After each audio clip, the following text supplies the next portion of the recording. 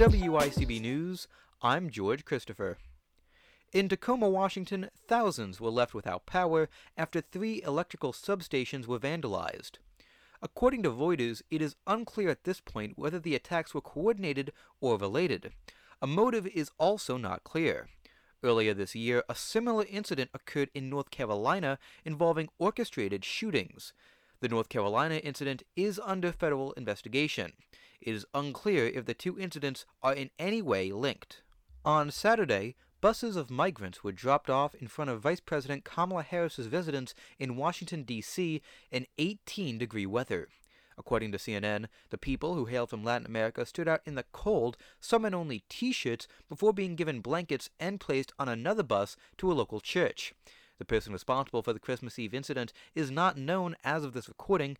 Previously, Texas Governor Greg Abbott had sent buses to the residence of Vice President Harris. The buses in this incident did originate in Texas.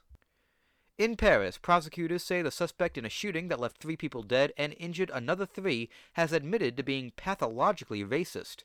According to the BBC, the man, who is now in psychiatric care, told police he planned to kill, quote, non-European foreigners.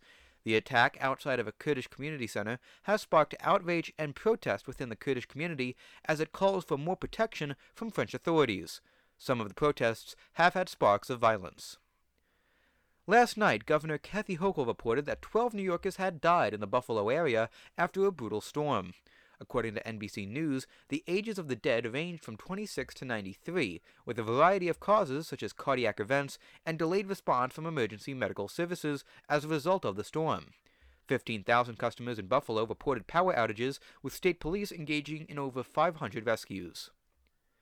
An Ithaca family has been evicted from their home of 38 years after it was purchased by Habitat for Humanity of Tompkins and Cortland counties. According to 14850.com, the family was evicted from their South Hill home just days before the Christmas holiday. The Ithaca Tenants Union had led the fight against the eviction, saying the family wasn't even aware of an issue until after the foreclosure, and saying eviction notices hadn't been sent to the proper address. As for your central New York weather, sunny today with a chance for snow this afternoon into the evening. There will be a high of 26 and a low of 17. For WICB News, I'm George Christopher.